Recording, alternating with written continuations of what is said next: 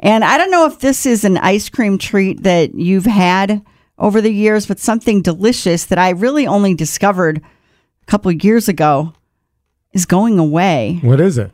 And that's the Choco Taco. Oh! Klondike's Choco Taco is being discontinued after nearly 40 years. Apparently, it was announced earlier this year that the 4-pack was going away, but said you could still get them at like ice cream trucks and individually. I mean, I guess I haven't seen them lately. I feel like that's one of those things that I'd always see it like, next time I'm going to get it. Oh, it's so delicious. I mean, really, it's just a drumstick in a taco shape.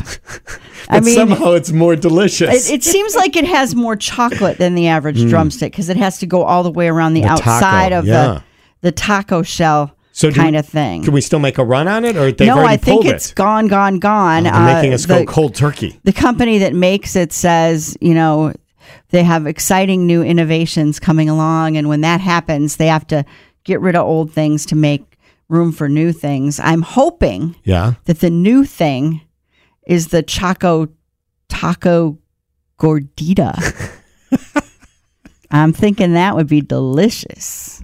We get it. Attention spans just aren't what they used to be. Heads in social media and eyes on Netflix. But what do people do with their ears?